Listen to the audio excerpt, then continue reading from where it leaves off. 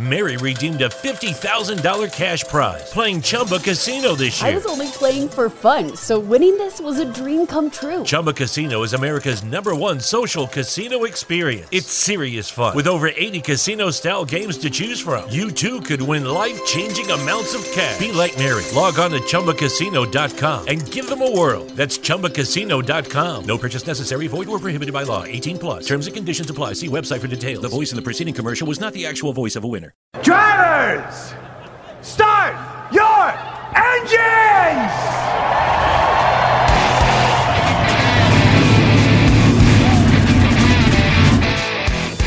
Hit the pace car! What for? Because you hit every other damn thing out there, I want you to be perfect! When I'm driving, I got a guy on the radio who talks to me. You see him, but he talks to me.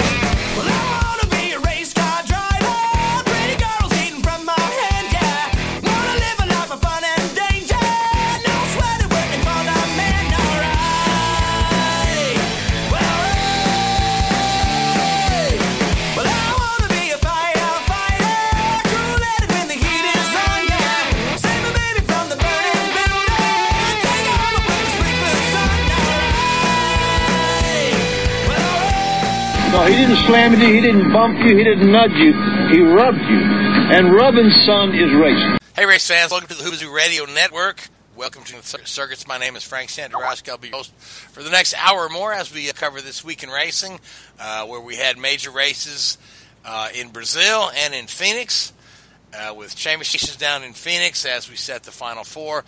Before we move on, a little bit of sad news in the racing world. We had a couple of drivers that lost their lives in very different circumstances. There was Jackie Ward, 56-year-old late model driver, lost his life down in Florida there. Heart attack behind the wheel.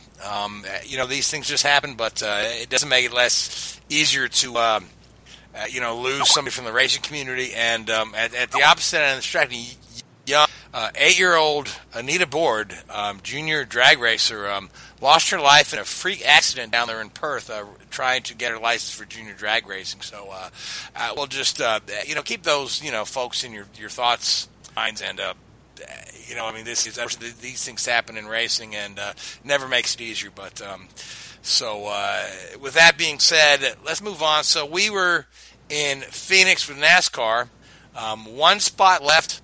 A lot of guys must-win situation. We're talking about 5 guys gunning after that one last spot. Must win. And then the guy who finishes 16th gets the spot. So I want to break this down, talking with my panel, and I'm going to introduce those guys to you right now. With me tonight, Mr. Gray Warren from Richard Childress Racing. How are you? Good evening, sir. Hope everyone's doing well tonight. All right, and also Sigurd here, the man who reminds me that he needs no introduction. Seth, you doing? I'm doing good. Christopher Hardy in the house as well. Chris, how are you? Doing well today. It was a fantastic day. All right. My good friend Richard Uden hanging out with us. Richard, how are you? I'm very good, thank you. Hope everybody else is doing well. And last but not least, just to add some levity to the program, Mr. Joey Barnes has had a great day. Joey, how are you, buddy? Having a great day. All right. So, you guys watched this race down in Phoenix. It was pretty neat to see Matt Kenseth get a win. He wasn't sure if he was going to get another one before his cut came to a close. But that win came at the expense of young Chase Elliott, who was, looked to be poised to get that spot, ran into his rival Denny Hamlin. Some back and forth stuff there, and couldn't hold on to his top spot. Went from chump in a matter of a couple of laps. So, Gray, I'm going to let you fill in the details. Throw it to you. Well, it was what the race was billed to be. It was going to be the last shot for people to get in to make the field for the championship showdown in Homestead. 5 drivers trying to vie for one spot to get in. A couple of those guys, Jimmy Johnson and Chase Elliott, were in a must-win situation. Also, you could probably throw in Blaney into that same mix, needing to win to get in. Ryan Blaney started the weekend off well by winning the pole, so he looked like he had a good shot at doing it from the get-go. But, you kind of knew that as the weekend went, everybody was going to be. It was really going to be come down to some high drama at the end, and of course the race didn't disappoint. Denny Hamlin and Keselowski were the two guys that were closest to transfer already with the spots. I think Keselowski went in fourth, and just behind him, Denny was in fifth. Denny jumped out, got the lead early, and really dominated the race, led 193 of the 312 laps. Late in the race, got to a battle with Chase Elliott, and of course everybody knows what happened several weeks back in Martinsville, and you just were waiting for the fireworks to begin. As Chase closed in on him, it was some really hard racing, and coming out of turn 4, Chase went to overtake him and pushed Denny up into the fence, went really wide, pushed him up into the fence, and pretty much ended Denny's day there with damage to the car. He blew a tire a couple laps later, and that was it for Denny. Chase went on to run strong there, but he had a lot of laps on his tires, and with about 10 laps to go, ran him down and passed Chase, and was able to hold him off and lead the final 10 laps to get the win. So that made it set up an interesting scenario with a non-chaser winning, and Denny Hamlin following way down the line there when he had to retire the car. And Blaney faded there at the end, didn't have a particularly good day. So that, like you alluded to, Frank, that kind of left Brad Keselowski running 16th, doing just enough to transfer into the Final Four. Of course, he had to have some luck, and he could really thank Matt Kenseth and Chase Elliott for helping him get in. But really a crazy ending to the race. I know we'll talk about it a little bit more as we get into it about the Chase Elliott versus Denny Hamlin thing. But Denny was pretty philosophical about it when the race was over. When we asked about it, he didn't really didn't come out. You would think really mad, but I think he stood that he got a little bit of payback after Martinsville, and he had to kind of realize that was going to come, in a track like Phoenix, and he kind of took his medicine, and he's ready to move on. When Chase Elliott was asked about it, he gave the old racers explanation. He's going to race other people like they race him, so he was bound and determined he was going to race Denny hard and throw caution to the wind, and he pretty much took the measure of Denny and won that battle. Yeah, interestingly enough, Denny has taken a lot of heat since Martinsville, and then Denny says after this it shows that he's no better than I am, or he's no worse than I am, or he's just he's just the same as I am, which interesting comment, but but the cheers when Denny went into the wall. Pretty amazing. And they villainized Denny Hamlin and canonized Chase Elliott between here. And just to read social media comments where everyone said, "Oh, totally different thing." Denny totally dumped Chase, and Chase only rubbed in this and that. But it is like Denny said, it shows that they're no different. They're both gunning for that win, gunning for that championship. So Seth, they both the same. Exactly, and I would say they're probably even right now. So I would leave it alone right now. Don't carry it any further. I think they both gained a measure of respect for one another in the long run, and just generally how these things end up. So I think probably we can put the Denny Hamlin Chase Elliott feud to bed for the time being. There'll be other skirmishes, in their careers as we go on. But I think basically what the fans will look at, and reason Denny has been so unpopular with the fans is, Chase is somewhat of a darling right now. He's a young gun.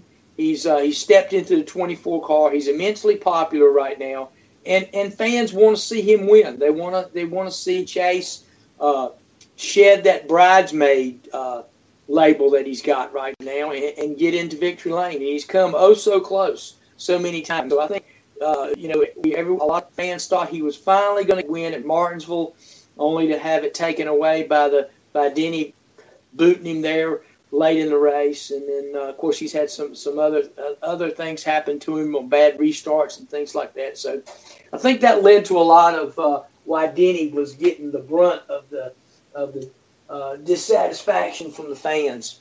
But it'll all go away. I don't think Denny's got the type of personality to carry that villain label like some of the other guys out there. But going on to, like you said, how Chase being a bridesmaid, I think this is his seventh runner-up finish before earning a victory. His father, Bill Elliott, had 6 before he finally won. I want to say Harry Gant had 8 before he finally won. I want to say the all-time record for a winner and runner-up finishes is 12. And I want to say that was Michael Waltrip, but I don't have the stat in front of me right now. But going back to Matt Kenseth, how fitting is it that his first career Cup start was subbing for Bill Elliott at Dover all those years ago, and what could be his final win was passing Bill's son Chase. Just to put that into perspective as to how long Kenseth's career has been. Yep, that's a good point. It really is.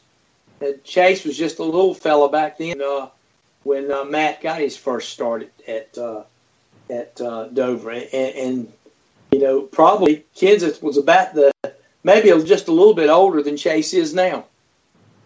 The record is James Hilton with 12 second-place finishes. Thank you, Chris. But still, going back to Elliott and Hamlin, yeah, they were beating, banging. I would say Chase was maybe a little more subtle than the way Hamlin was at Martinsville.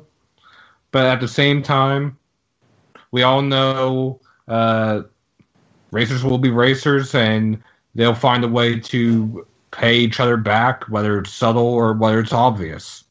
Yeah, I got to say that like Gray and I were talking about, it was a similar move. It just that Denny's move had an immediate effect. Chase's move, it just had the same immediate effect, but the same net result. Out of the championship into the wall.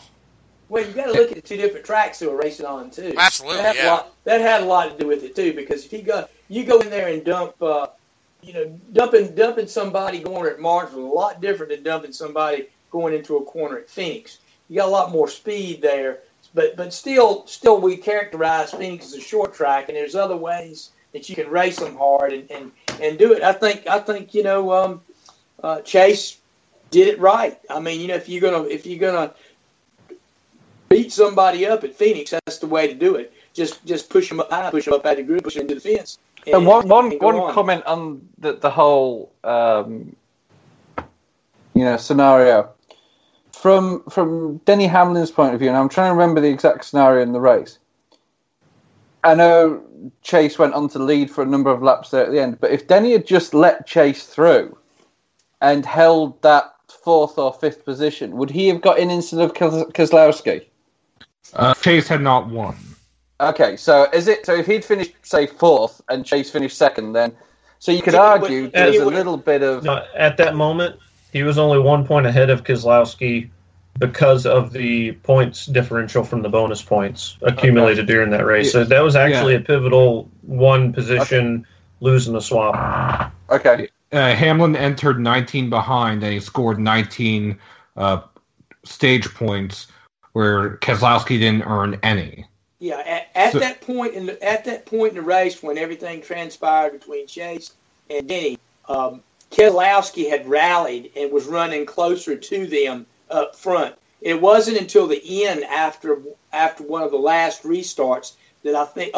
When Newman and the 41 and Eric Jones. Yeah, Eric Jones got last restart. The two had to go really high to miss a lot of that, and he lost about 10 or 12 spots at that time and never was able to recover that track position. And going back to Ryan Blaney, how he faded fairly quickly, he had a brake issue all day long towards town, which I'm not sure what his problem exactly brakes were. But speaking of brakes, Chris Buescher's brakes exploded and almost burned the track down. Yeah, he had a that was a different red flag right there. Yeah, that's the first time we've seen the safer barrier kind of catch on fire. But Seth, elaborate a little bit. Going through the dog, Chris Buescher's right front brake rotor exploded, and the red-hot pieces of it just bounced down the track. A couple of them bounced over the steel part of the safer barrier and landed in between the safer barrier and the concrete wall. And it was so hot it just lit the styrofoam on fire. Because the safer barrier, as many people know, it's basically steel tubes, and in between the steel tubes and the concrete wall is styrofoam that lessens the impact that car would have with the safer barrier itself. So it started burning in one section. As they're getting that fire out, it starts burning in another section. In total, there may be 3 fires, and they also had to check the straps that hold the steel tubes in place to make them compromised. I know there's a way that they have gone and replaced sections of safer barrier at other tracks when someone's had a hard enough hit that they've had to go back and fix like one specific tube or one specific section. But I don't know if they've ever encountered a situation like this. Yeah, I think it was the first. I haven't seen one on fire yet, but we all know SAFER stands for steel and foam, energy reduction, safer barrier. So I mean, hey, it is what it is. That stuff catches on fire, and it's just odd to have hot brake rotor pieces fly over the thing. I'm surprised we haven't seen it before. If you get an oil fire or something, you've seen guys at the wall and have some oil fires and this and that, or brake fires. But just to hop over the wall, just a freak little kind of thing there. But NASCAR finds creative ways to have the red flag. Why not this one? But now, Joey, you've got a comment about Denny Hamlin and how he managed the equipment through the day. So I want to bring you into this discussion. Yeah, I mean, I just think if Denny Hamlin's situation with the brakes were that he just didn't quite have as much later on, I mean, obviously you're going to go and attack the race. But, we see this situation where Phoenix is similar to Martinsville in the respect of how you have to take care of the equipment because the corners are just so difficult on the cars. So, and passing is difficult. So I just think it just comes a matter of the fact that he didn't manage his equipment throughout the day. I mean, not a lot of people had that same issue. But honestly, if you really look at the tape, not a lot of people, he was head and shoulders above everybody 2/3 through that race.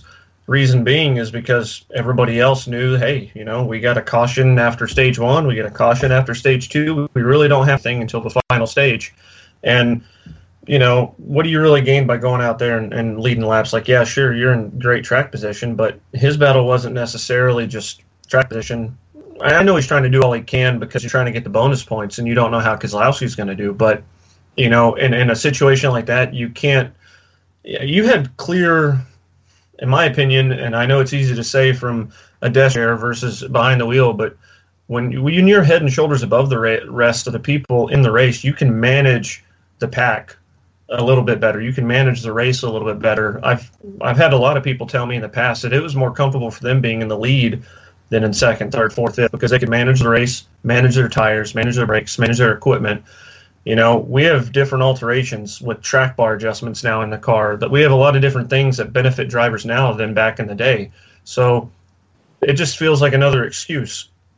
And this is another situation where Denny, late in the season, whenever it's a must show up moment, he looks like he's rising to the occasion, but something happens and takes himself out. And in this situation, a lot of it was lost track position on the road because some of the situations they're late.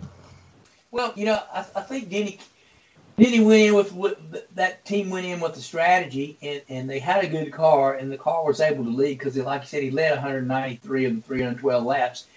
He went in, minus 19 points behind the cut, and he garnered exactly 19 points, winning one stage and finishing second in the other. So that pretty much he erased that 19-point deficit and got him back, almost on even keel with Keselowski, and Keselowski wasn't having that great a day. So yeah, hindsight's always 20/20 when you look at it, but they decided that their best option was to attack and take the fight to those guys rather than kind of sitting back and seeing what was going to happen. I understand your point, and then, like I said, it's always more than one way to skin a cat, and sometimes, if the way you choose is the right way and you come out good, you look like the hero, and if you look like the zero, and of course that's kind of the way it happened for Denny. I'm just saying, if you're ahead by 4 seconds and it's near the end of stage one, or you've still got 20 laps left in stage one, there's no need to continue to push that to go to 6 second gap, because we know the gap's going to close anyway.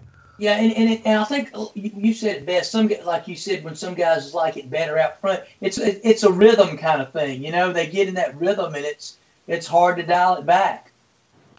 So Seth, you've got a couple thoughts on that as we're coming up to talk about the championship. So Seth, what can you add to this? Well, it's more about who's not fighting for the championship. For the first time since 1975, a Chevy driver will not be in contention for the championship. And for the first time since 2000, a driver with a Hendrick engine will not be competing for the championship. I mean, Ford hadn't won a championship on 4 championship weekends since 2004 with Kurt Busch. So, I mean, the streak's bound to end at some point, right?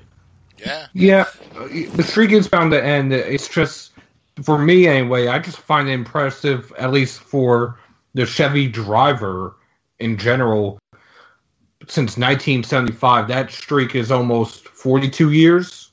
Yeah, it is remarkable. I agree.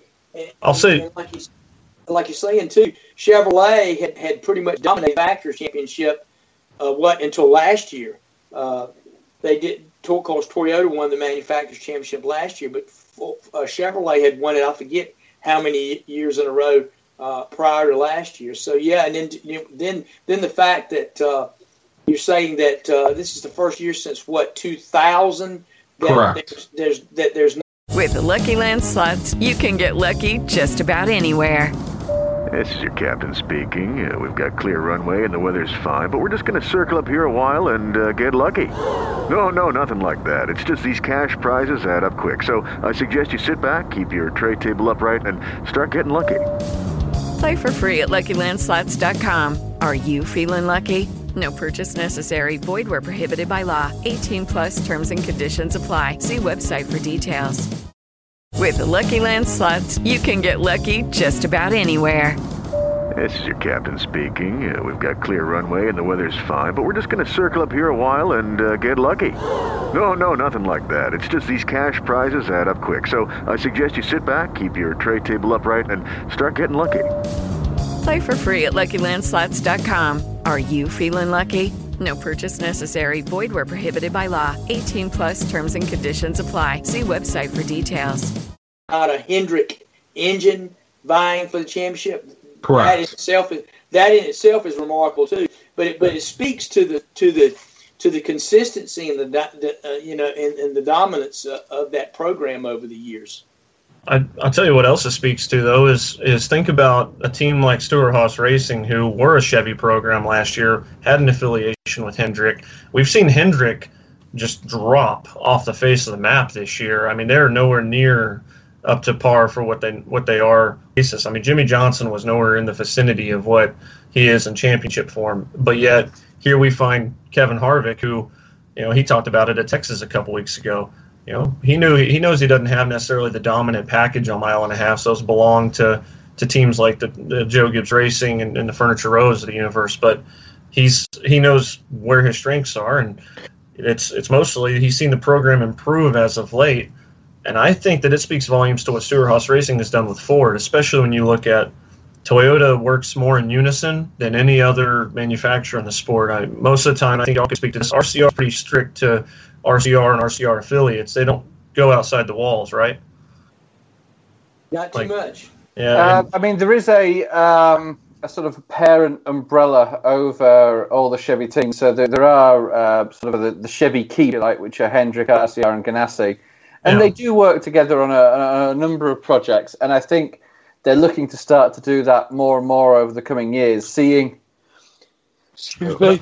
But I'm saying that at the track, y'all don't have a situation like Toyota always has those like meetings at the track, and drivers kind of come together at some different points throughout the weekend, and Chevy doesn't necessarily have that in the same respect. Neither does Ford. I mean, we see Penske, Roush, and SHR really not necessarily working on the same page. They're all trying to attack the same project in their own ways instead of attacking it together.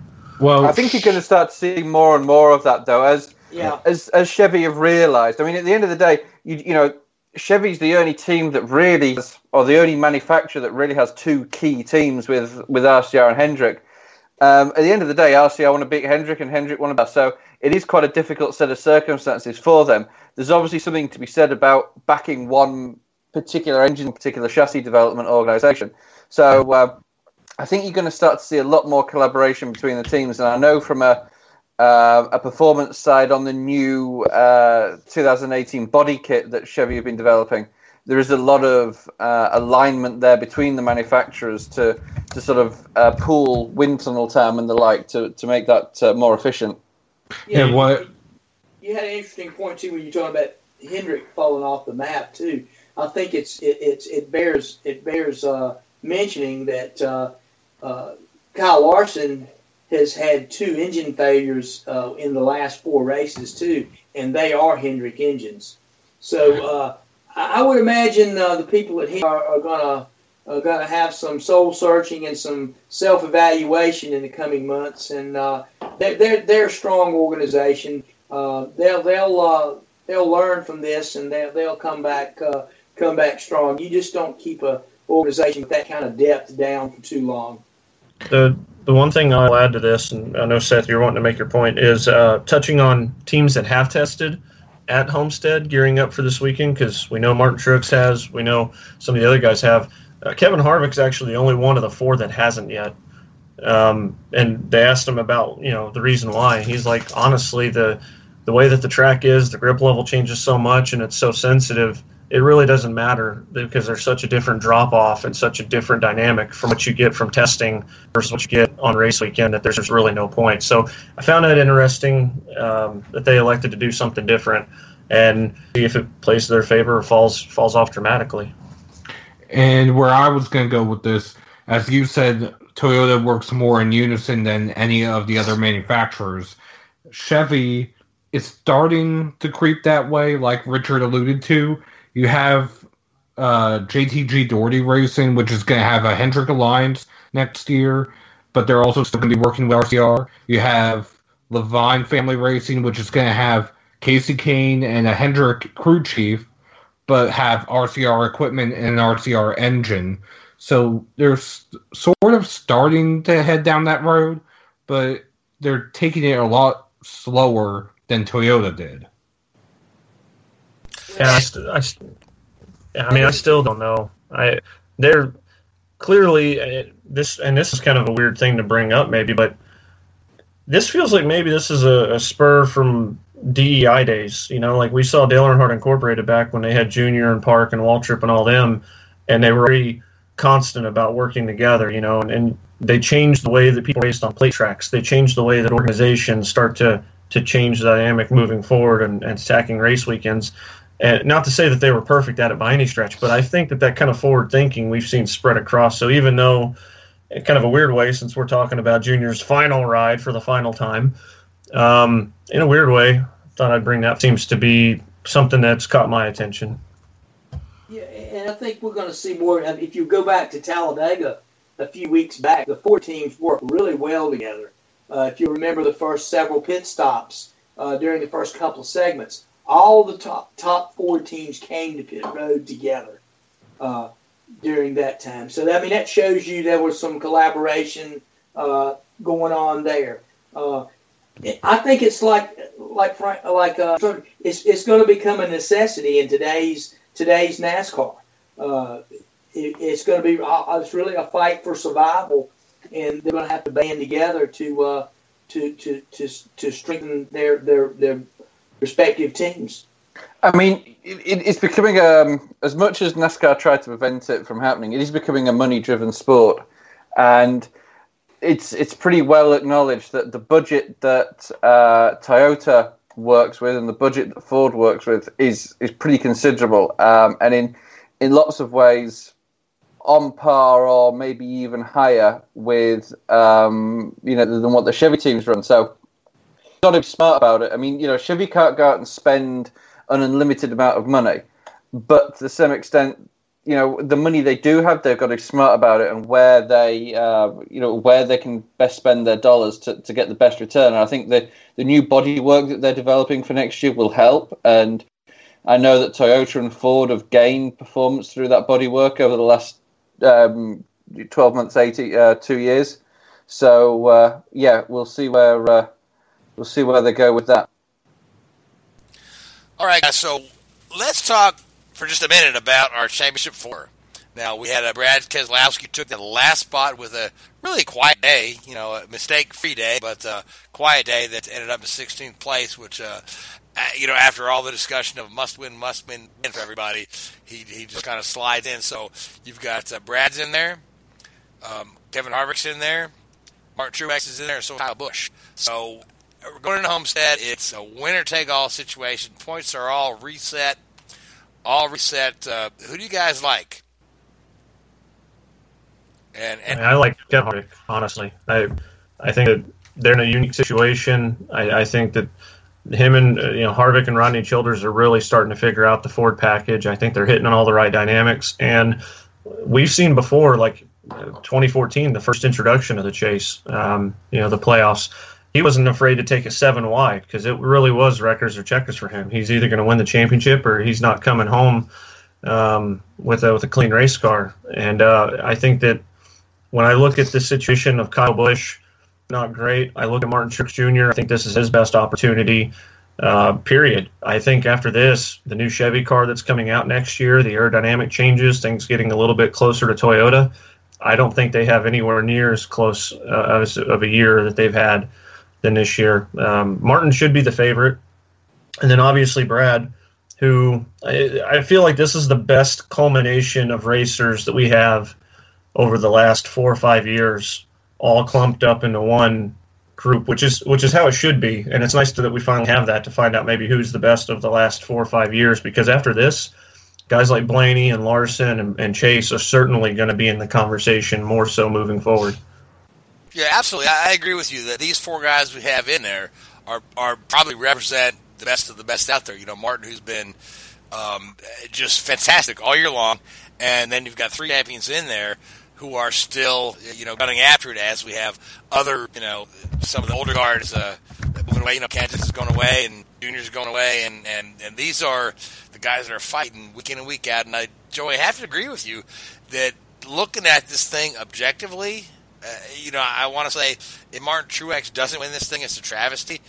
Because that's how a proper racing championship should work. But I've got to give Kevin Harvick the upper hand in this situation. So I mean, yeah, Truex has an average finish of 2.2 on mile and halves this year, so he should be in a good situation, at least be there late. And I know, trying to redeem what happened 2 years ago. So and Toyota's in halves, but in this race, we know how they go. We know, a lot of us know what goes on to make it to where these cars that are out to win the championship are usually running 1 to 4. Like guys like Matt Kenseth don't just come up and win a race like this. So, all things in consideration, if I've got to pick a situation like that, I'll go with Rodney Childers every time among who's left over in the Final 4. And nothing wrong with that. So, Gray, I want to bring you in. And, Gray, you give me your thoughts on this Championship 4 and who you like. Well, you've got three former champions and three experienced championship teams coming in. So that bodes well for those three teams. And you've got a team in 78 that has run championship quality all year, that has gone out and done what they needed to do week in and week out, win stages, accumulate points, and win, and more importantly, win. Mary redeemed a $50,000 cash prize playing Chumba Casino this year. I was only playing for fun, so winning this was a dream come true. Chumba Casino is America's #1 social casino experience. It's serious fun. With over 80 casino-style games to choose from, you too could win life-changing amounts of cash. Be like Mary. Log on to ChumbaCasino.com and give them a whirl. That's ChumbaCasino.com. No purchase necessary. Void where prohibited by law. 18+. Terms and conditions apply. See website for details. The voice in the preceding commercial was not the actual voice of a winner. Lucky Land Casino, asking people, what's the weirdest place you've gotten lucky? Lucky? In line at the deli, I guess? Aha, in my dentist's office. More than once, actually. Do I have to say? Yes, you do. In the car before my kids' PTA meeting. Really? Yes. Excuse me, what's the weirdest place you've gotten lucky? I never win and tell. Well, there you have it. You can get lucky anywhere, playing at LuckyLandSlots.com. Play for free right now. Are you feeling lucky? No purchase necessary. Void where prohibited by law. 18+. Terms and conditions apply. See website for details. Races. I agree. Truex should go in this weekend, the favorite, and I would expect no less to him to qualify near the front and try and dominate the race.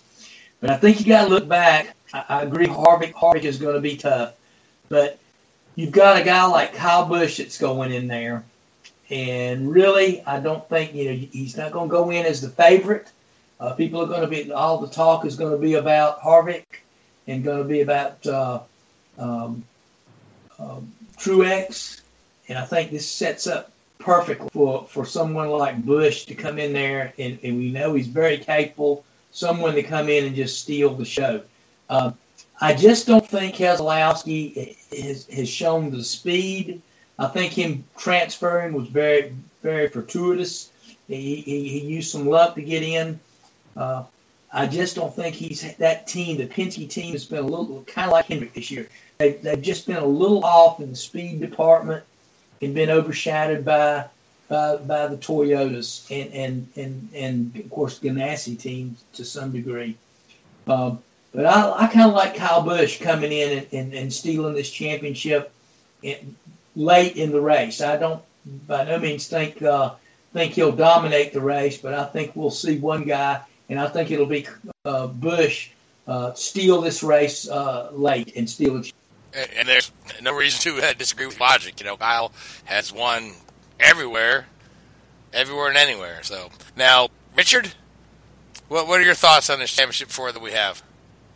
I think we've got probably over the course of the season, definitely with Truex and Kyle Busch, probably the two most dominant cars throughout the regular season. And then you've got the two sort of wild cards. You've got Harvick, who's the ultimate closer in many ways, isn't he? Been there before, got the job done, you won the championship, and then you look at Keselowski, who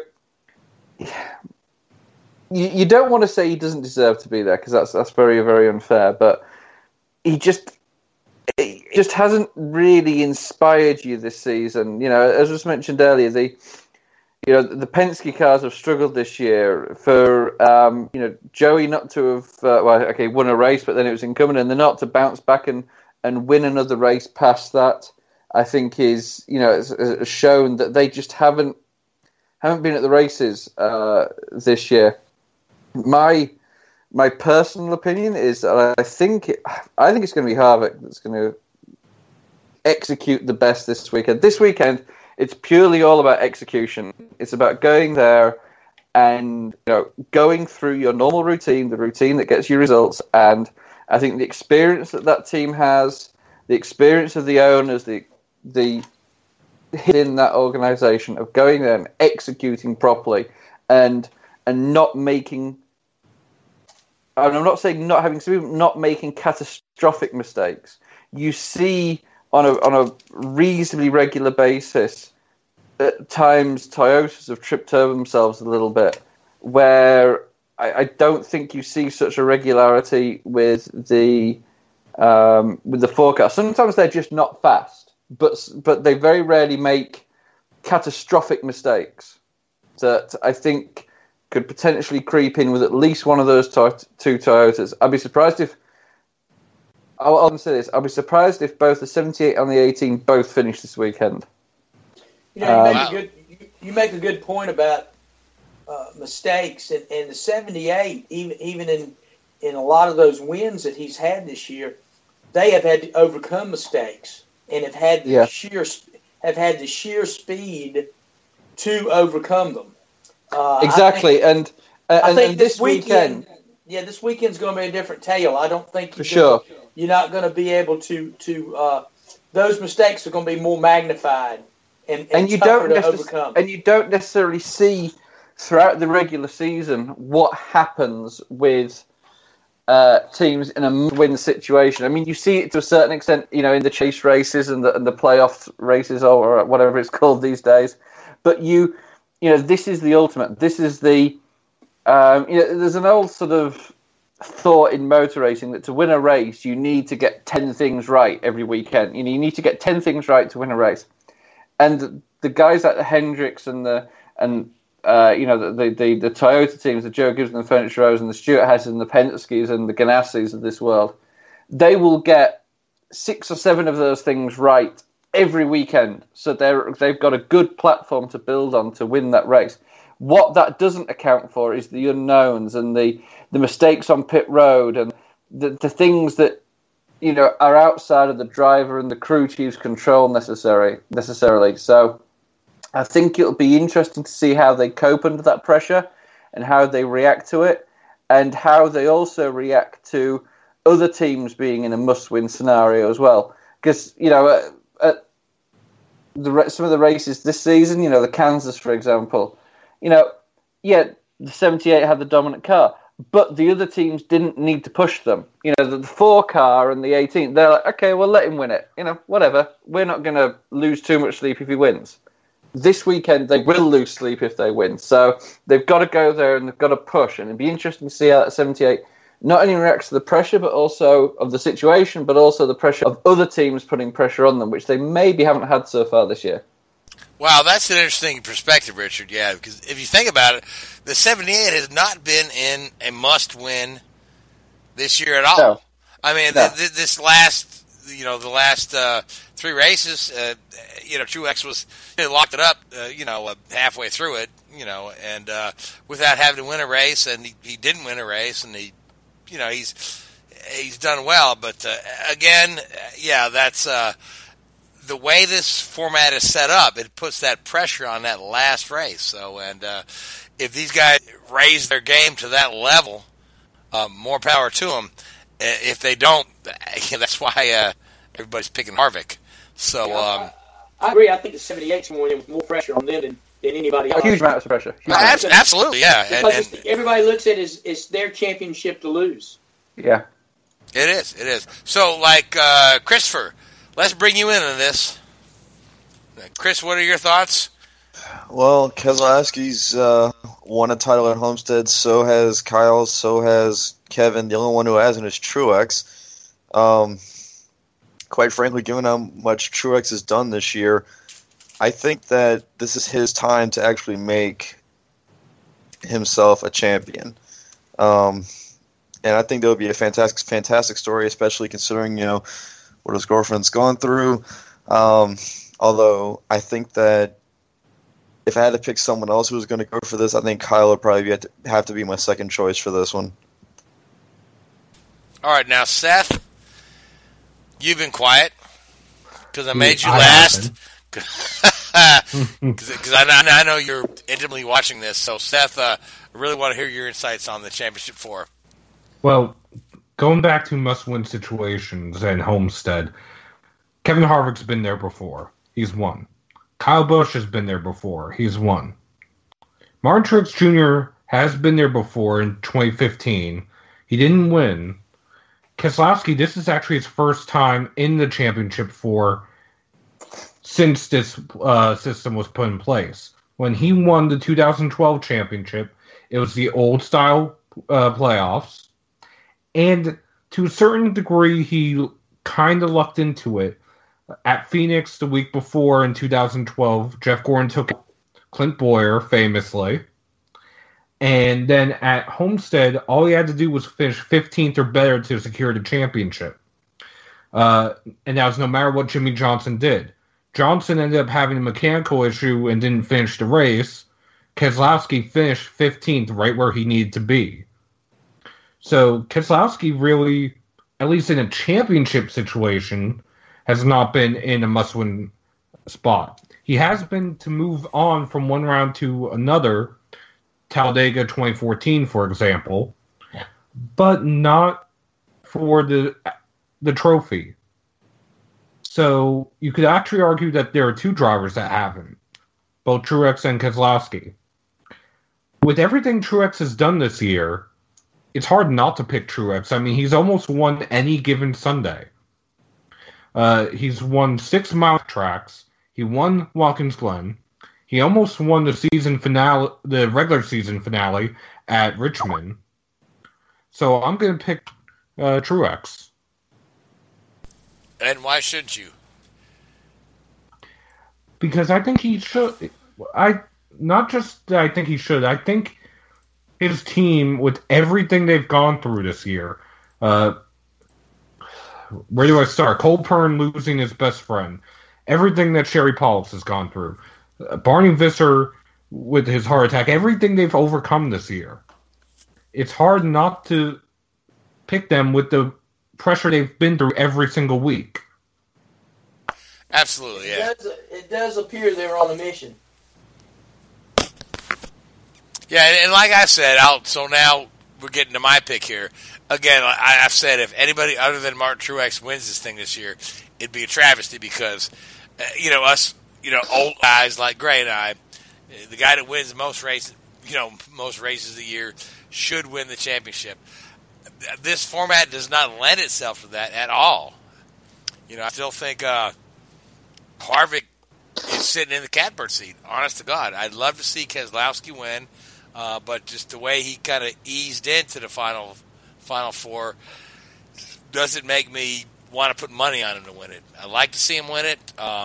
He's my guy, but again, I've got to say this thing is probably Harvick's to lose at this point because he's got the just his reputation as a closer. So I'm going to go with Harvick, much as I'd like to see Keselowski win it because I like Keselowski as I like to see Truex win it because I think Truex deserves it. But Truex won the consolation prize of regular season champion. So is what it is, guys. So we have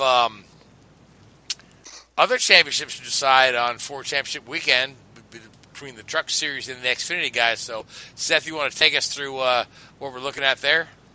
Well, in the Truck Series, you have defending champion Johnny Sauter. You have multi-time champion Matt Crafton. You have the regular season champion Christopher Bell, who has a series high wins this year. And you have rookie Austin Cindric. Cindric got in on a little bit of a controversial move, turning Ben Rhodes on a restart. You could argue that Cindric was there. In the end, Cindric got in, Rhodes didn't. Rhodes ended up collecting Crafton in the wreck. Anyway, Crafton, coming out of the medical center, had said to TV that he had told Ben to make sure that the 19 doesn't finish Homestead. So that's a little bit of a storyline to maybe watch, maybe not. Anyway, point is, you have the head games going on. So you have the two past champions, Bell, who was there last year, and you have Cindric, who's running for Brad Keselowski Racing, that's shutting down this year. So as far as which one of them will win, I would say either Sauter or Crafton just because of the experience. Bell, they've had the equipment this year. Maybe if his teammate Noah Gragson doesn't get into him like how they did at Phoenix, maybe Bell will have a chance. But that should be an interesting fight to watch. In the Xfinity Series, you have 3 Junior Motorsports drivers. You have William Byron, Elliott Sadler, Justin Allgaier, and you have Richard Childress Race, thanks, Joey. Daniel Hemrick. Daniel Hemrick. Anyway. Going back to that championship, Allgaier's without his crew chief after a loose brake hose was found in post-race tech at Phoenix. You have Byron, who is leading the series for regulars anyway, with wins. You have Sadler and Hemrick, who don't have any wins, but still could win the championship. And for the second time in series history, we could actually have a winless champion. And that's one of the problems with the Xfinity Series, which we hope to correct next year, right, Seth? Next year, about 1/3 of the scheduled Cup drivers won't be competing.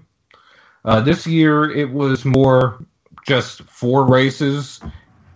If you want to say veteran Cup drivers, they could only run 10 this year. Next year, they can only run 7.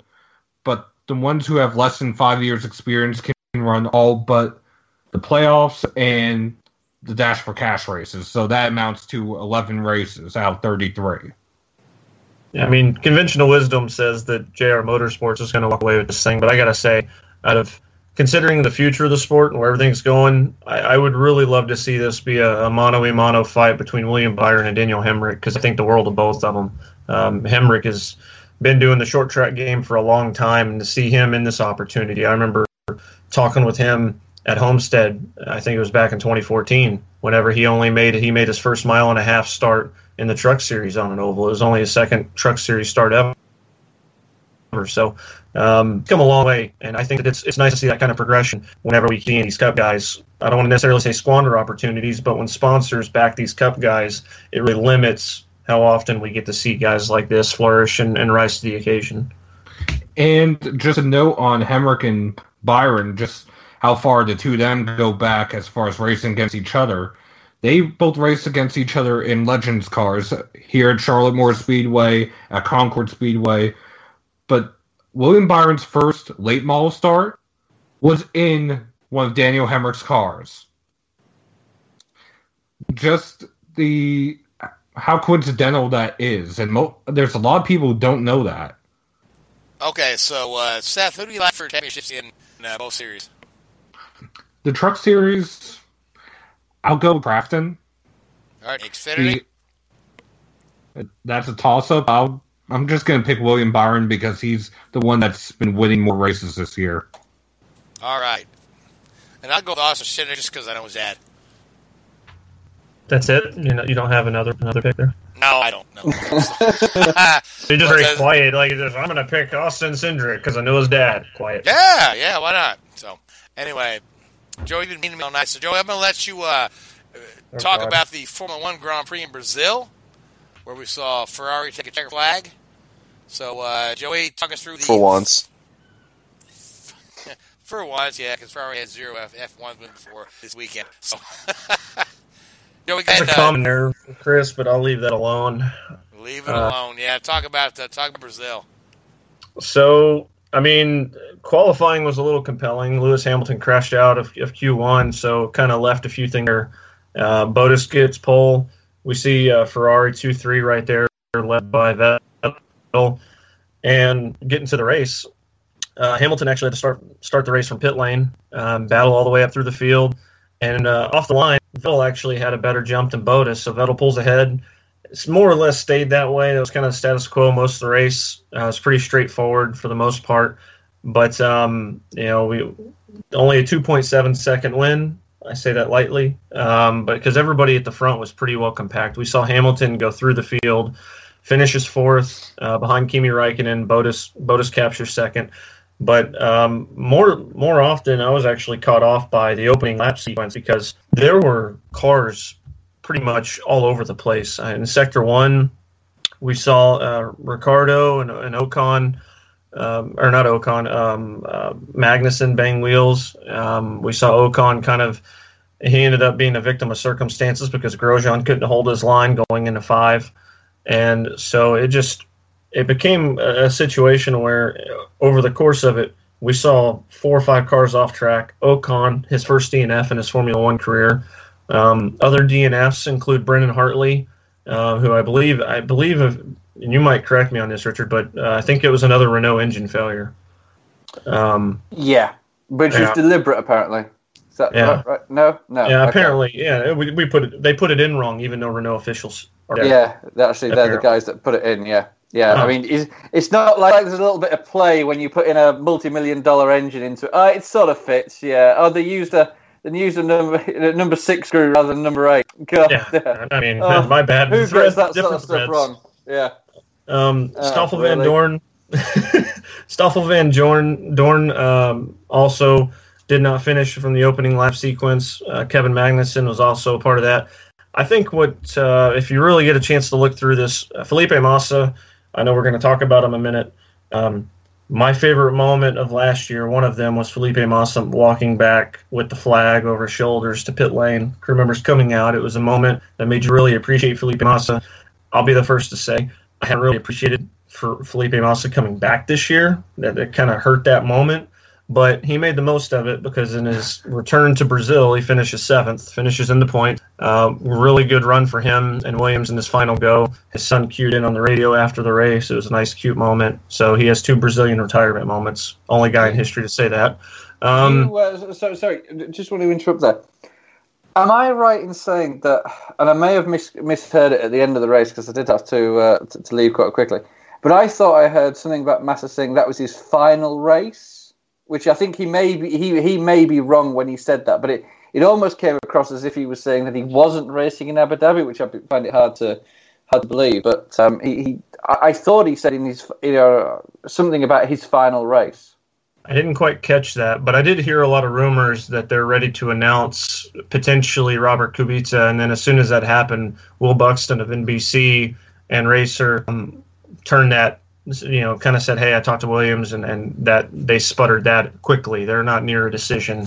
It's going to be some time. So conflicting reports there. That'll be interesting. I'm like you. You said it about a month ago. Hey, let's let Felipe Massa enjoy his day in the sun, Brazil.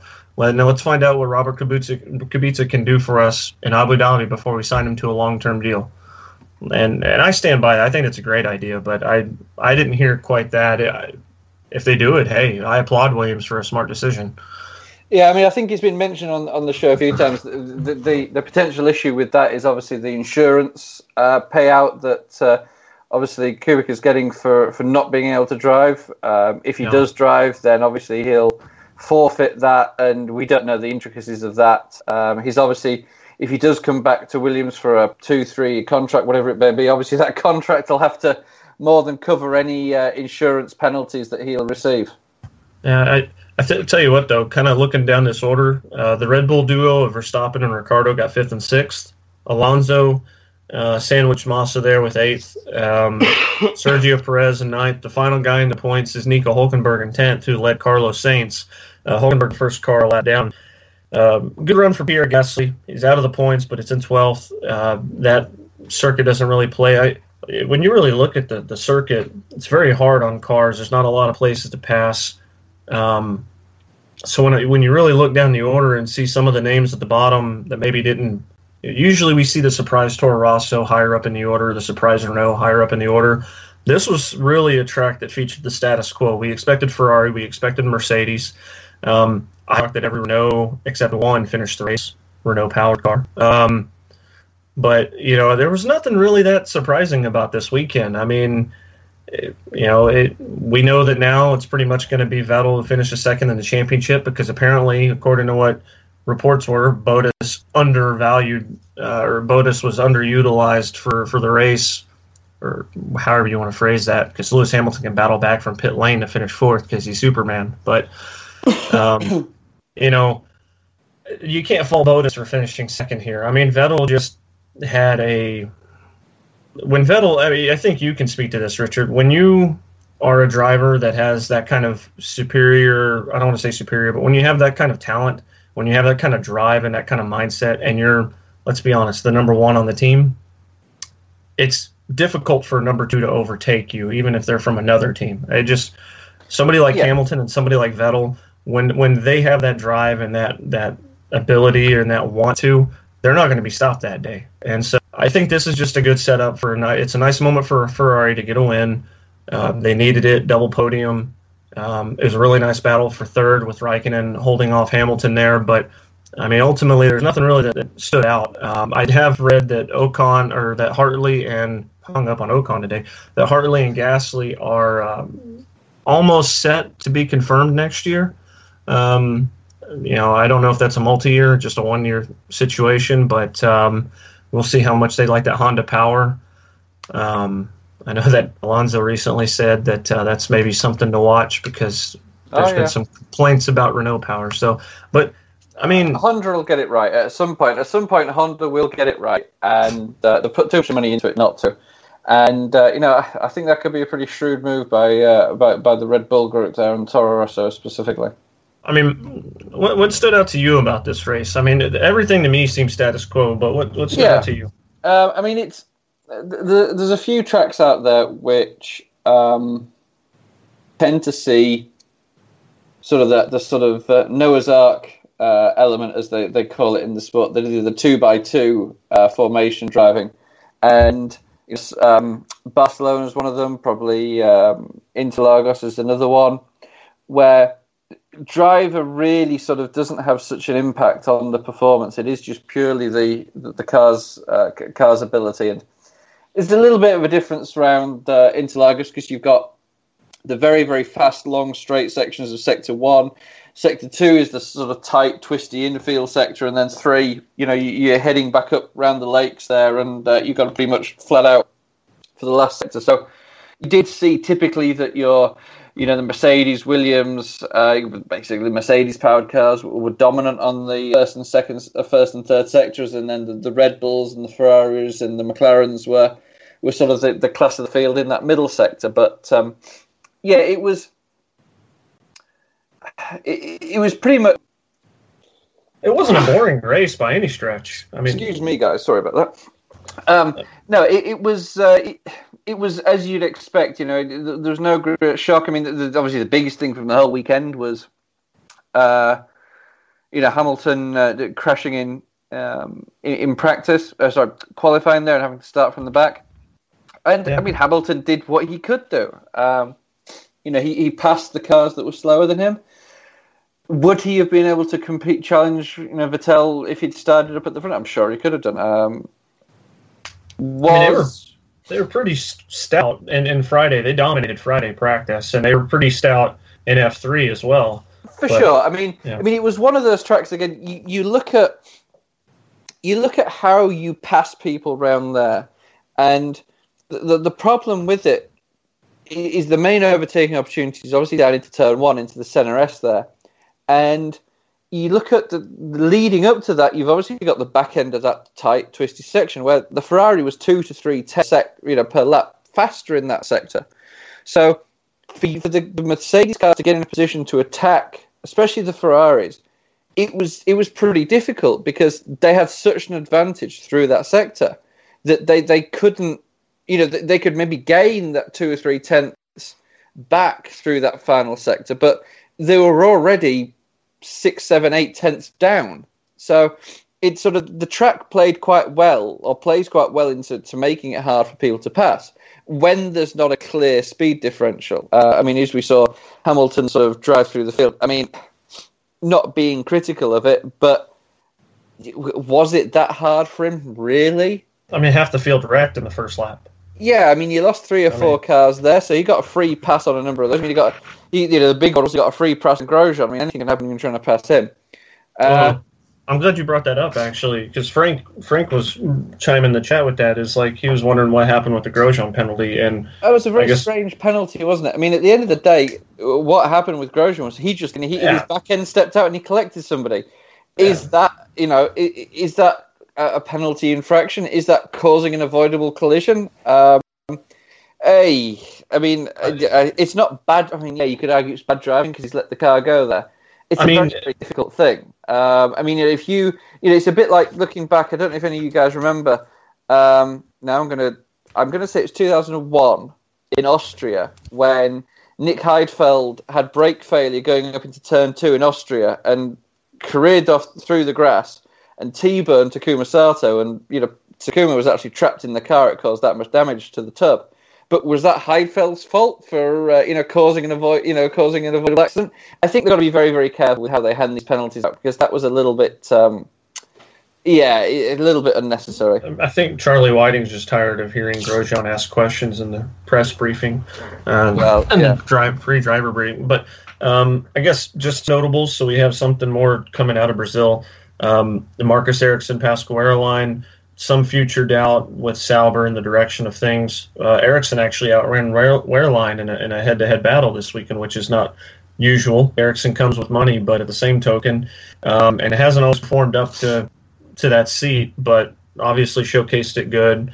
But I guess the other note I'll make is this: what the hell is happening with Haas? We've seen them kind of collapse more so in a monumental way than Ferrari. I mean, Grosjean has the penalty, but even without the penalty, let's just say he goes off course, he's still finishing 15th or 14th in this race. Yeah. And it makes you think that the chassis in the car they've developed is actually quite a difficult car to set up. That basically they go to a track on the weekend, and if the car's quick, it's quick. If it's slow, it's slow. And cars can be like that. It's a very, you can have one car where you add an element to the front element, often it'll make a huge difference. You'll have other cars where it'll make no difference whatsoever. And again, you look at it and everybody says, they make changes to the car throughout practice and the like. And in reality, they don't make such huge changes. It's not like NASCAR where they take massive swings at the car to try and, bring it into the track. Each and every Formula One team, and this goes from Mercedes down to, Sauber, they will have obviously Sauber on smaller resources, but they will have a team of engineers that will pre-race determine the setup of the car going into that weekend. And if you want to look at it from a percentage point of view in terms of the adjustability of the car, I'm guessing they're going to be within less than 5%, maybe less than 1% sometimes. The top teams will go to Mercedes and Ferrari and Red Bull quite possibly will go to a weekend and not adjust any wing angle, not adjust any suspension set, maybe for qualifying, but they'll be predetermined. Well, no, they can't because of Parc Fermé these days. So, what the car when the car is assembled at the track, it's pretty much how it races. They'll make very, very, very few changes to the car throughout the weekend. I'll do even better on this. Haas has an updated, up to the same level engine power unit as Ferrari. They're on par power unit with, and we're seeing where Ferraris are now. Obviously, it's the same thing like with Mercedes, and you got Williams and Force India. Obviously, that extra money to help with the aerodynamics in the chassis is a big deal, and that's why Force India and Williams don't run to the same level as Mercedes. But when you look at this weekend, a 1-year-old Sauber engine in new chassis, updated aerodynamics, as updated as Sauber can get, outran with two drivers that we really don't know much about. We would pretty much say that Ericsson is the equivalent of Charles Pic, and in some respects, this is a Caterham type of situation at Sauber, and yet those guys at Sauber with the outdated Ferrari engine, they outran Haas. Yeah, and another thing to consider is my understanding, and I don't know what the Sauber situation is, but I believe I'm right in saying that the Haas isn't just purely the Ferrari engine. There's the drivetrain in there as well. So there's the gear, typically with the gearbox, because the way the rear suspension is mounted to the gearbox, that will typically lead the rear suspension design and geometry, and you're never going to be a million miles away from it. At the end of the day, when you're looking at rear suspension design or any suspension design, the main purpose and the main design points are focused off your mounting point.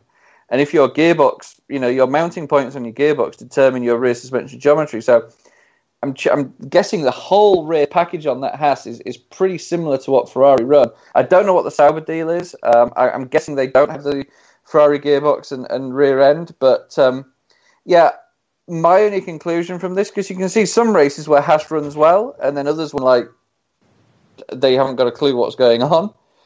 It's purely that the car is just very, very numb to setup changes, or potentially, and I don't know, Haas don't have the resources and don't have the experience and don't understand the changes to the car. So their sort of success week to week is based upon how it basically rolls off the truck. I mean, I think when you look at Sauber, the way Toro Rosso has performed this year, I think that's where you're going to see Sauber next year. They're going to be in that 7 to 10. I mean, they're going to have the drivers. I mean, even if Wehrlein is still there, everybody knows that Leclerc is going to be amazing. That chassis has obviously proved it. I feel like that's almost like a McLaren situation. Chassis has proved its worth. We're just waiting for more power. That said, I guess I know Frank wants to kind of close the show up, but I guess I'll leave it with this. It makes you wonder if it's not just a matter of resources, but we continue to see drivers who don't really necessarily have that winning experience. And this isn't a knock on somebody like Magnussen, who's still new to the F1 scene relatively. Somebody like Grosjean's never been in a winning situation. So you look at Williams, they went out and they grabbed Felipe Massa some years ago, and they put him with Valtteri Bottas. You know, when you see a situation like that, Felipe Massa was there to help develop Williams in a year because they were down for a little while. They're not nearly as down as they once were. It makes you wonder if maybe they should rethink things at Haas. Not necessarily saying Grosjean's a hell of a talent, but I think that at the same token, the infrastructure has to be built to I don't want to say coddle the drivers, but build some more stability and continuity, because clearly there's conflicting engineering going on here for them to be a dud or something good on a weekend. Well, it's like, almost going back to what we discussed earlier, going into Homestead this weekend. It's purely about execution. It's about going through, and I know there's variables in it, and that do get thrown in, but if you take Mercedes, Ferrari, Red Bull, these top guys, again, they will get 7 or 8 of the things that they need to do to win a race or get the optimum performance out of their car. They'll get those things right every weekend because they're experienced, because they know how to execute the plan. They know how the car is going to react to a certain change. Very rarely these days in Formula 1 do you hear a driver say, "Oh, we made changes to the car and it didn't do what we expect." Very, very rarely do you get feedback like that. I think it is, I don't think the issue at Haas is driver driven. I think it is engineering driven, and that's not necessarily engineering by design, but engineering by setup and by development. I mean, you go back to the late 90s and McLaren, Coulthard had won a couple of races and Häkkinen had, been competitive, but, they went and dominated 98 and 99 with drivers that didn't have, great championship experience, but they executed properly and they executed repeatedly and efficiently. And I think that's where some of the smaller teams and the newer teams do struggle, is this concept of execution and knowing how to react when something isn't right and having procedures in place. Formula is a very sterile environment, and it's not all about driving by the seat of your pants and the sort of the Gilles Villeneuve sort of style driving. It's all about almost like a air traffic control, for want of a better word. Everything should be very mundane and very boring, and you just execute. Yeah, I guess the one counter argument to make against ourselves here, in some respect, would be that Haas joined pre-2017, pre-crazy fat tires, new aerodynamic era, so having to adapt to 2 different eras of car from an aerodynamic standpoint and from just a power standpoint certainly doesn't help their argument there. But anyway, there's not an F1 race this weekend. All the focus is on the championship finale for NASCAR. So as far as picks, do you think Lewis will be there this weekend? Oh gosh, in Homestead, he might be. I don't know. So listen, I have one more. Anywhere there's a camera, Lewis will be. I got one last before we move on. I know Gene Haas has said he's in for the long haul, and he says that he's really in for the long haul because of his pocket. We still haven't seen a major sponsor on that car.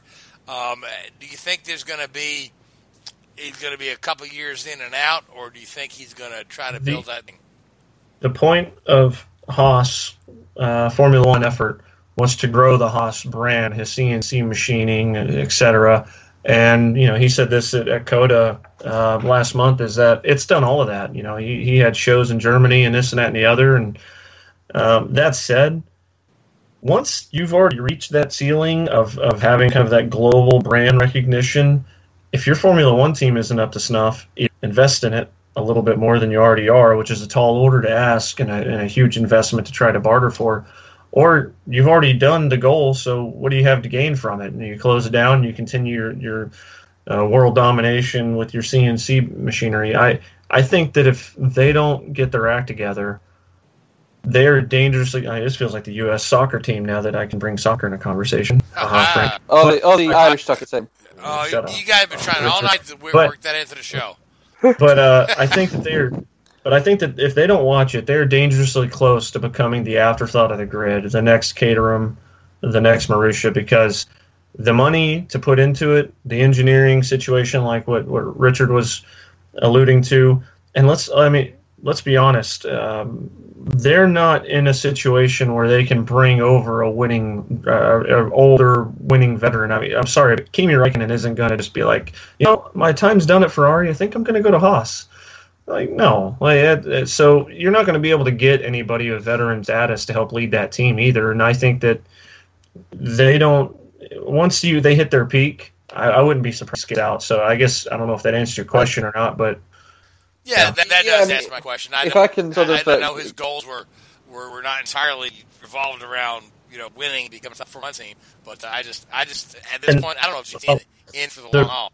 The reason I say a lot of that though is because I see how much Honda is getting invested in this sport. I see how much Renault is starting to back McLaren. You're starting to see the pieces of the puzzle fit together before we get to 2020, 2021 on those rule regulation changes, and I think that. Because of that, and we already know what McLaren are. We know how much they want to win, how much they want to build that chassis up. We know what Williams are. It's safe to say that Sauber fluctuates. A couple for 5 or 6 years, they're kind of a mid-pack team. For another 5 or 6 years, they're kind of in the back. So they just flip-flop depending on that occasion. So the unknown here is Haas, and it really comes down to them. But when you compare them to Williams and McLaren, these are teams that have been in the sport for decades, that know the ups and downs, and That's my point, though. Really understand the sport, yeah, exactly, yeah. That's my point. Is when you see them in and Marussia put in, they were trying to do the same thing that Haas did, and where are they now? If I can just quickly step in here, there's sort of 2 or 3 points I wanted to make on this thing with Haas. You look at the Red Bull model. The reason Red Bull got involved was for exactly the same reason that Haas got involved. Although with Red Bull they bought an old team out, or bought another team out. That was to develop their brand in the Far East, and they've done that. And now they're sort of like, well, what's our next phase? Where's the next step? They come in and they're now looking to partner with other big technology companies and big engine partners around the world. So you're going to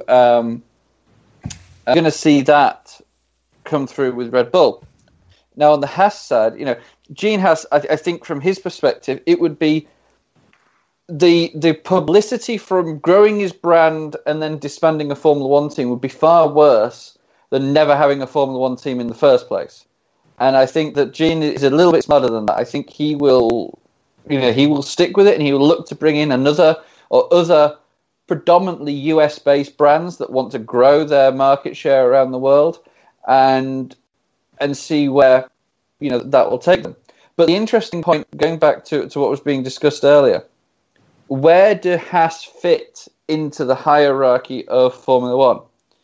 There are, from off the top of my head, there are 3 teams out there in Formula One now, and I think 3 of them have never won a world championship, being Toro, Sauber, and Haas. I believe every other team has won at least one championship, or multiple Force championships. India. Correct. Force India. So I would put Force India and Haas in the same bracket there together. Sauber are marketing themselves as the Ferrari junior team, and Toro Rosso obviously the Red Bull junior team. So you look at Force India and Haas, and basically they turn themselves into basically a mobile billboard. That's what they become. They become a branding exercise, and obviously Force India's had that with the Indian economy and attracting Indian sponsors. Haas is trying to do that with US sponsors, and I mean, this is the first time in a long time that I don't think I've heard any rumours of Force India shutting down. It's because Vijay Mallya got arrested again. Well, yeah, so again, yeah, he's probably got a loyalty card with the, isn't he? I mean, that's a good point. That's a good comparison though that you bring up is the fact that, realistically, if you look at this model, Force India didn't light the world on fire coming in, and they were up against it. So, and I would say that's kind of the ceiling for Haas. Like the floor is Caterham out of the sport, gone, and I think the ceiling is probably your Force India, and it is just about how much dedication and investment Haas really wants to put in his Formula One venture, because it clearly has to be more than what we've seen.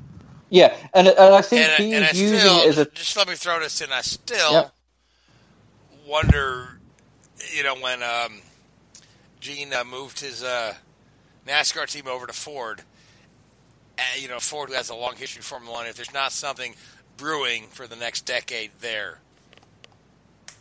I mean, there may very well be. The only thing to sort of counteract that is Ford haven't been involved in any of these 2020, 2021 engine negotiations that have been going on within the sport. And you'd thought if a global brand such as Ford wants to get involved, they'd be at the opinions known pretty...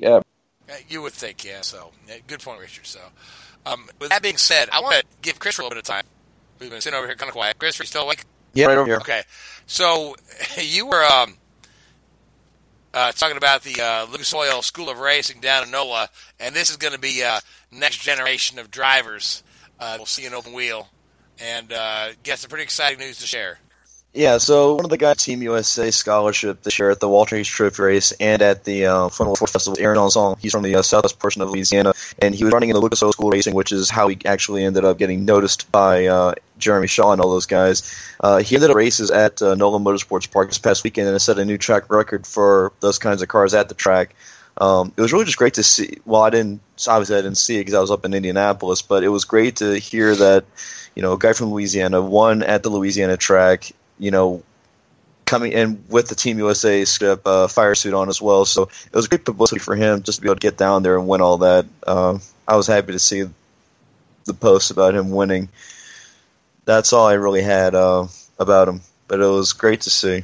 He's also going to be at the Road to Indy's shootout coming up in December with Jonathan Kotick and several other guys from around the world that are going to be running there.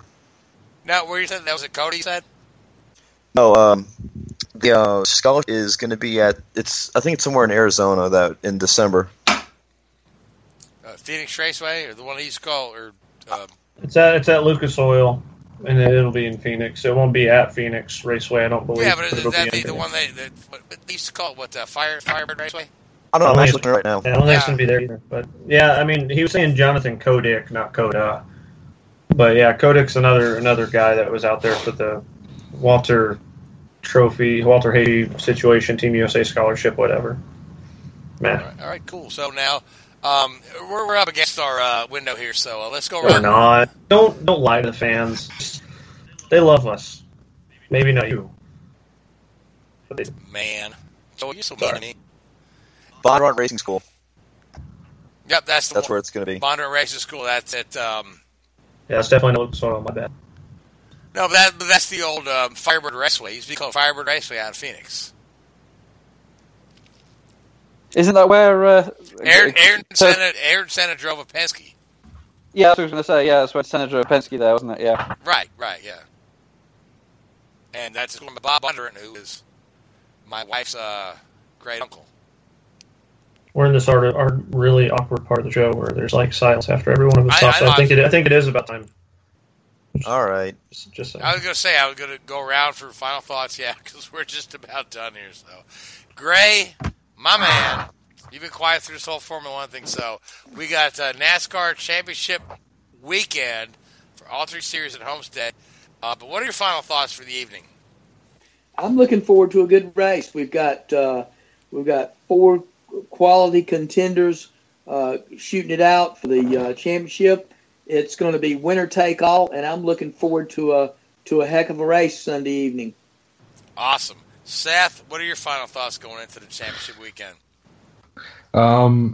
If Matt Kenseth wins again, hopefully Ross Kenseth, his son, doesn't get too excited like this past weekend. He was driving home from college and listening to the race on the radio, and when Kenseth won, he had a lead foot and got pulled over. Oh, that's funny. I hadn't heard that story. That's pretty neat. Yeah. I'll tell you what, I'm also guilty of listening to a NASCAR race on the radio in the car and vicariously trying to do it with the gas pedal. So, good stuff, Seth. Richard, final thought for the evening? So, what's going to be the biggest out of Homestead this weekend? Is it going to be who wins the championship, or is it going to be Junior's final race? One or the other, or both. Seth said it could be an unencumbered finish. Oh, that'd be brilliant, wouldn't it? I don't think I don't believe the NASCAR spec cars are Homestead. Wherever Junior finishes, they'll encumber every car above that. I'll tell you what, if Junior goes out in the middle of the race and has to step out of his car, drop the window net down, and wave to the people at the grandstands, it's going to be something else. But I'd love to see Junior finish that thing in the top 5. I don't know that he can win. He might. It'd be neat to see him win. If he does win, people will tell you to fix it in, but...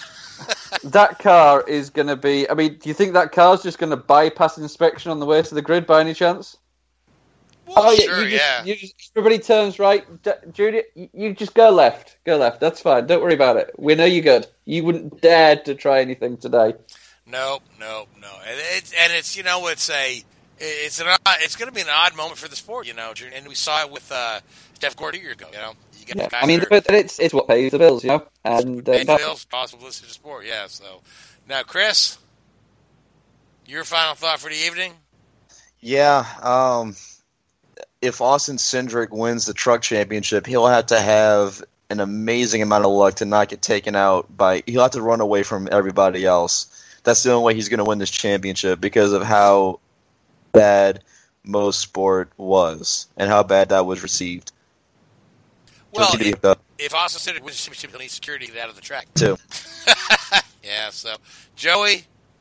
Well, tomorrow I've actually got an IndyCar test to go to. Chevrolet's going to be here at Texas Motor Speedway, so I'll be heading that up tomorrow, so that'll be fun. I believe that'll be my last track day of the year, so kind of unique. But as far as this weekend goes, it's fitting that if this is the last time we see Kenseth and Junior, that they be going out together since they came into the sport together. They're tied to each other from the Busch Series days, so that's pretty fitting.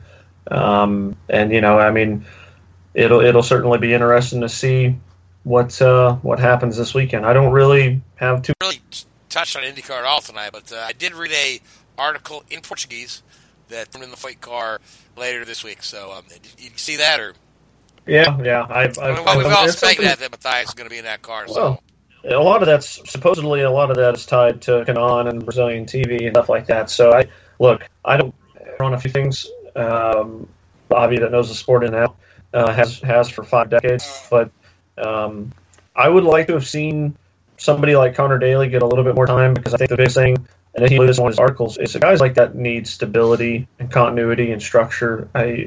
Those are the things that really sit with a lot of people and allowing room for growth. I mean, there's a reason why we've seen Daniel Ricciardo grow from the junior team to the senior team in F1. He grew into those shoes. We saw Vettel do it from BMW Sauber to Toro Rosso to the senior team at Red Bull to now Ferrari. And, you look at it for Joseph Newgarden in that situation. So I know Chris wants me to mention Sage Karam, so just for the sake of Chris, I will. There you go. I mentioned Sage Karam. But I think that, 29 or 31 starts, somewhere in that bracket, came on strong late in the year, proved his worth on road courses, ovals, etc. Since you're going to give me a second final thought, and we're going to talk about IndyCar a little bit, that would be my final thought on that, is that we've got to have some structure in place to give some of the younger guys, especially guys with personality, and can resonate with the modern day fan, especially millennial generation, a chance. And so hopefully that happens in the near future and he gets another shot. And for Foyt, they're certainly building on their future, and they're doing it opposite of us. They're doing it with a veteran who's won at every level in IndyCar, and they're potentially bringing on a kid, ready to announce a kid that is also Brazilian, keeps that South American flow going, and could be very, very fast in IndyCar for years to come. Yeah, back to the point of, I read the same Robert Miller article you did, and it's like, yeah, I think that Car had to give for shake when you compare him to Newgarden, who was, for lack of a better word, nurtured by Sarah Fisher and the engineering team, that team, Hartman, and they kept him, they stuck with him, and they put him in a situation to win when that team merged with Ed Carpenter's team. Joseph was right there, and look where Joseph is now. Roger Penske driver, champion, and ready to take on the world. Connor did not have the same opportunity. Well, here's the thing, though, and then we can wrap this little bit up on is just Newgarden approached everything and attacked everything very diligently, very methodically, and he made sure that he was going through the rigors of every little thing. He wasn't, and it's going to come off as a slight, and it's not meant to, but he wasn't. We all know you're kind of snide. So. Yeah, but he wasn't doing what Connor was doing for a little while, and that's Instagramming dead mouse parties and concerts and things like that.